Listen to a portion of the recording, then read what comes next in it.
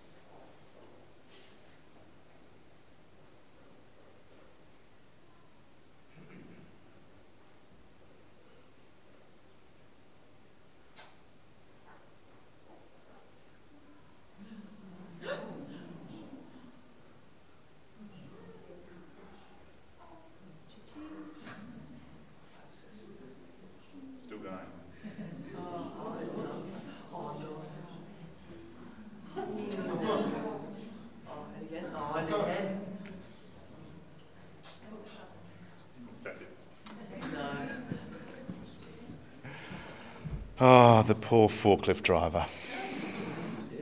No one was injured, I assure you. Everyone was safe. As we said that video, ruin can come so suddenly. Ruin can come so suddenly. As we read 1 Samuel 13, I'm not sure whether you felt the same thing. Maybe that's the impression we get as we read 1 Samuel 13. The end of chapter 12, where we're not left with much optimism about kingship, but we've got some, haven't we? We do have some hope at the end of chapter 12. There are some positive expectations as we flip over the page into chapter 13. We read the customary formula of chapter 13, verse 1, introducing the king's reign. And we expect at least something decent to come from Saul's rule. We even read he's gathering troops to fight against the Philistines. He's defending Israel. He's doing what he ought to be doing. So we're a little unprepared for what happens in the chapter as the chapter unfolds. The ruin seems so sudden. Well, first up then, there's a hint of trouble. Although verse 3, trouble is brewing, although verse 3 tells us there's every reason to cheer for Team Israel, when news spreads that Jonathan struck down the Philistines at Geba, which is sort of the same area you can see there as Gibeah, and that's important for later on. The two words or names are interchangeable. So Jonathan has struck down these Philistines at Geba. So good news, no trouble there at all. Except I guess that the Philistines heard about it, and I don't think they were too thrilled. So Jonathan is the man behind this first success. And that piece of news is a little unsettling. See, here's the trouble. We admire Jonathan's courage, don't we? But he's not Saul. He's not Saul. He's the king's son. He's not the king. Why didn't Saul take the initiative? Why didn't he go out before Israel? Now, of course, the press release gave Saul the credit for the victory. See that in verse 4. but everyone knew who authorised the press releases. It's unsettling because it stirs up a question in our minds. Does Jonathan's success point to something lacking in Saul? Well, the Philistines assemble, and in verse 5, their show of force is overwhelming. You can look at it again. Shock and awe, as they say. And in verse 6, like brave Sir Robin in the Monty Python movie, many Israelites bravely ran away. Saul was left at Gilgal with what troops remained. But what really mattered, what's the focus of this historical account that we read here in front of us, is actually what happens in verses 8 to 15. That's the dialogue between Saul and Samuel. The Philistines may have been strangling Israel, but that's nothing compared to the more crucial issue of royal disobedience. So what I want to do now, I want to read verses 8 to 15 again for you. And let's follow along. Verse 8. In fact, let's go halfway through verse 7, that start of that paragraph there. Saul remained at Gilgal, and all the troops with him were quaking with fear. He waited for 7 days, the time set by Samuel. But Samuel did not come to Gilgal, and Saul's men began to scatter. So he said, "Bring me the burnt offerings, our offering, and the fellowship offerings." And Saul offered up the burnt offering. Just as he finished making the offering, Samuel arrived. And Saul went out to greet him. "What have you done?" asked Samuel. Well, Saul replied, "When I saw that the men were scattering and that you did not come at the set time and the Philistines were assembling at Michmash, I thought, now the Philistines will come down against me, and I have not sought the Lord's favour, so I felt compelled to offer the burnt offering." "You acted foolishly," Samuel said. "You have not kept the command the Lord your God gave you. If you had, he would have established your kingdom over Israel for all time. But now your kingdom will not endure. The Lord has sought out a man after his own heart and appointed him leader of his people, because you have not kept the Lord's command." Then Samuel left Gilgal and went up to Gibeah in Benjamin. And Saul counted the men who were with him. There were about 600. You know, we can really, can we really fault Saul for his disobedience? Can we do that? The punishment, we read in verses 13 to 14, his kingdom is in reference to his sons and inheritance and so forth. His family, his sons ruling on that throne. The punishment seems a little severe, don't you think? Saul really thought he had no other alternative. Nothing was left. Okay, he'd waited the 7 days, as he was told to back in 10 verse 8. We'll get to that back to that in a minute. Following Samuel's command. Or at least the 7th day. His army was disappearing fast, and for all he knew, the Philistines were just over the next hill. How could he be blamed or punished for acting as he did? Shouldn't he receive some sort of, a bit of sympathy instead of punishment? Now, there's no question about the pressure Saul would have felt. It would have been immense. You try to picture yourselves in his shoes. But it's highly unlikely that the Philistines would have attacked Gilgal by the Jordan River. One, it was where the prophet Samuel instructed Saul to meet him. And two, it's in the middle of nowhere, really. It's deep in Israelite territory. And so a logistical nightmare for any invading army. And so Saul also tries to shift the blame. Did you catch that? Verse 11, "And that you did not come at the set time." You were late, says. You were late. Now Saul's referring back to chapter 10, verse 8, his instructions from Samuel that he was to follow after dealing with the Philistine outpost at Gibeah, or Geba. Let's go back and read 10 verse 8. If you've got a Bible there, have a look at it.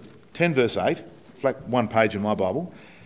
So Samuel says to Saul, after he dealt with that Philistine threat at Geba, "Go down ahead of me to Gilgal. I will surely come down to you to sacrifice burnt offerings and fellowship offerings. But you must wait 7 days until I come and tell you what you are to do." Now Saul seems to have waited into the 7th day, but possibly not the whole day. Not really sure. So what's the issue?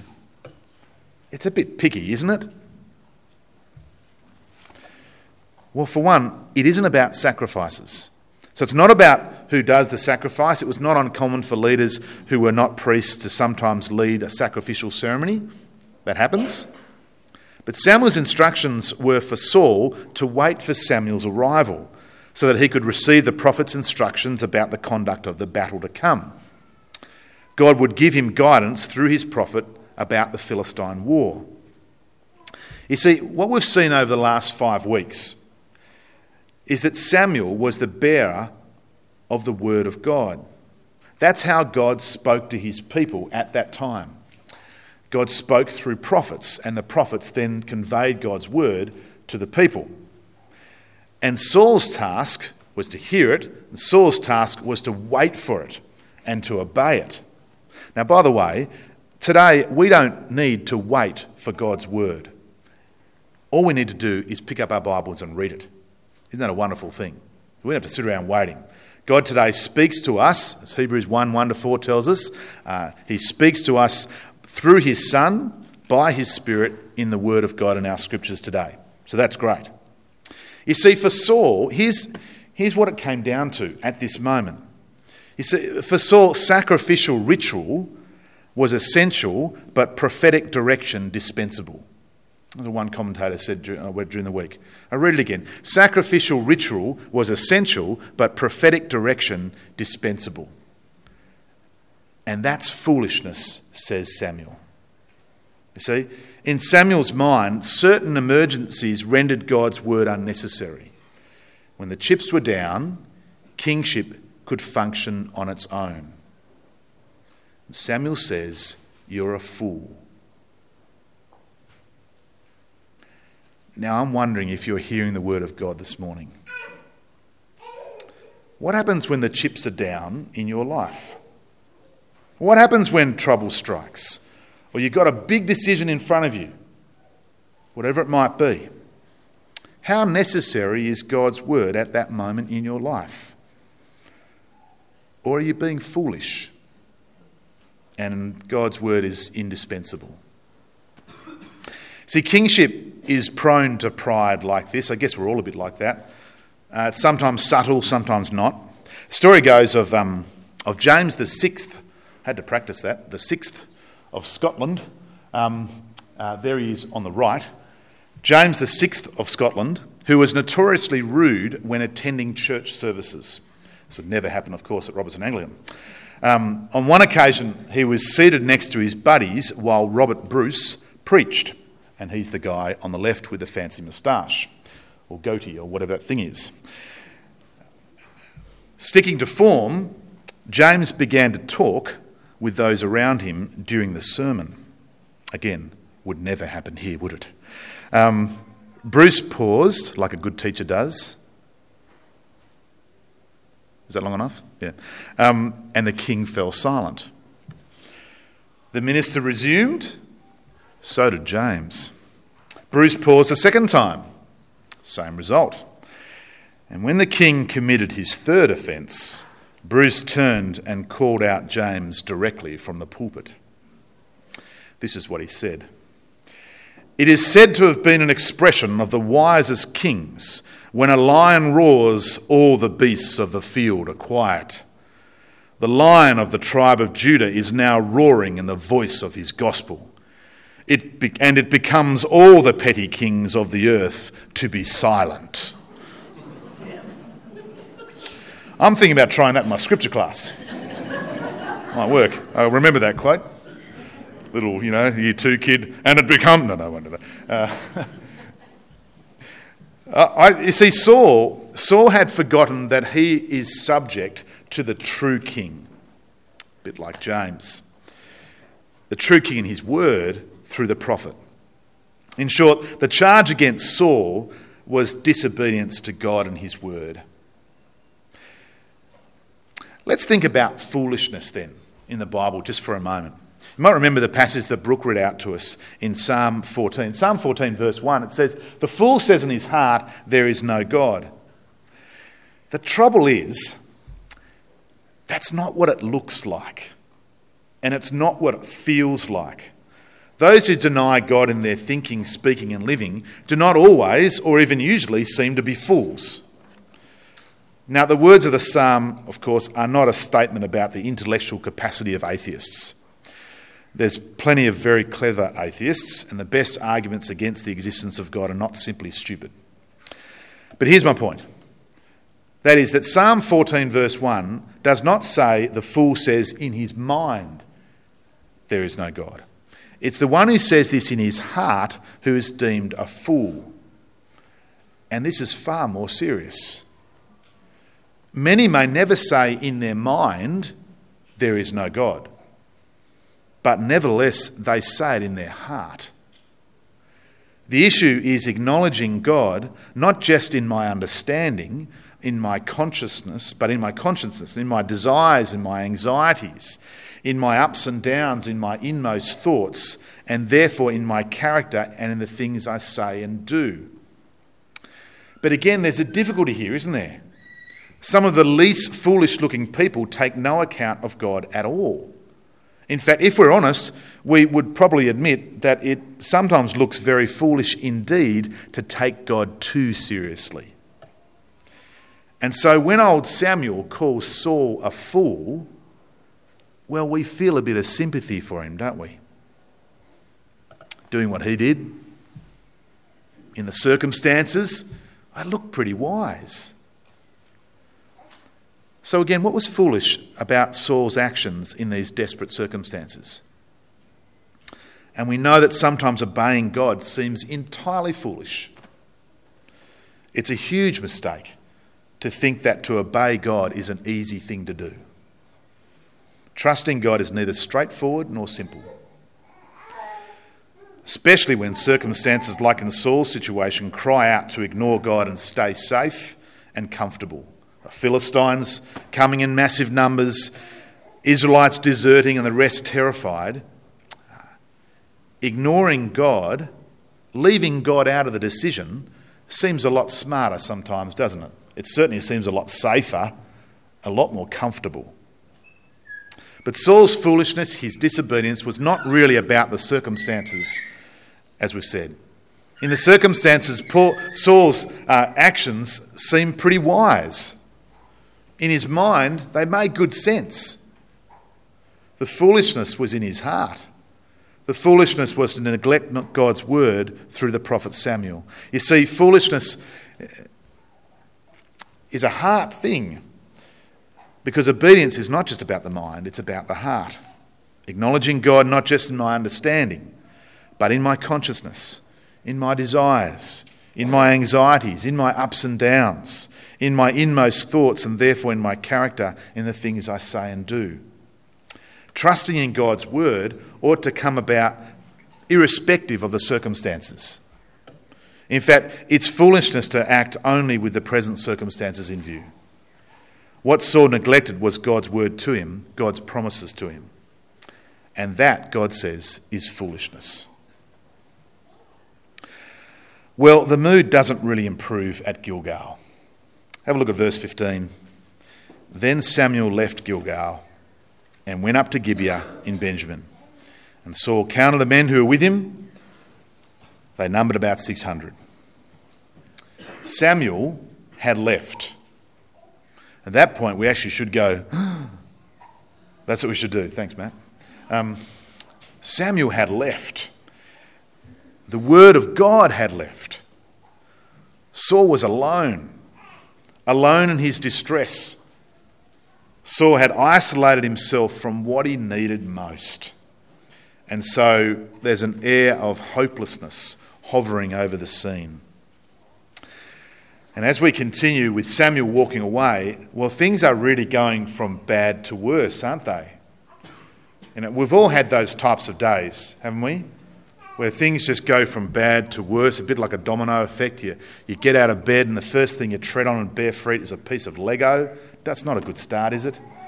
You know? And then there's no milk for the coffee. Oh, the humanity, the misery, the pain. You have to have it black.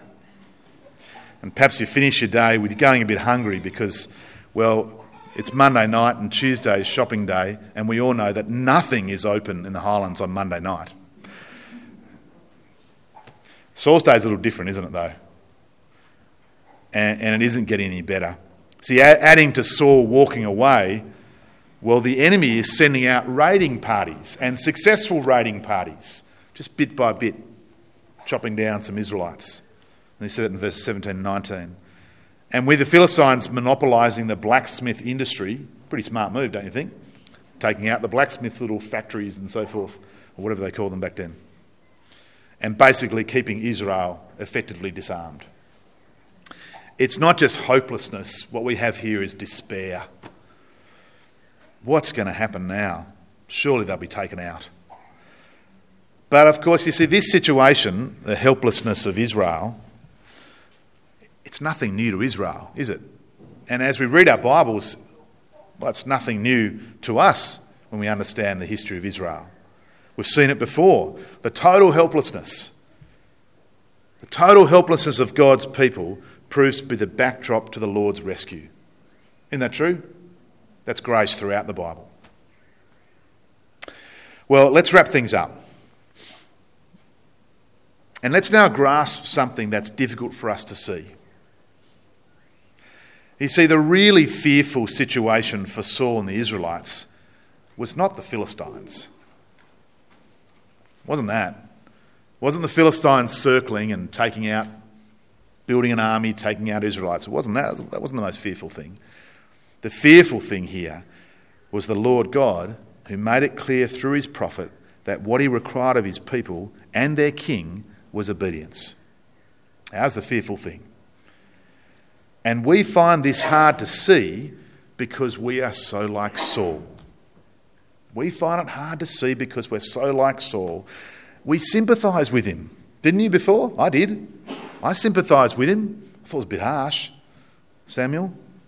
We sympathise with him because we too find that to obey God fully and trust God fully really is beyond us in the circumstances in which we find ourselves. King Saul could not help his people in this. He was a fool, like the rest of us.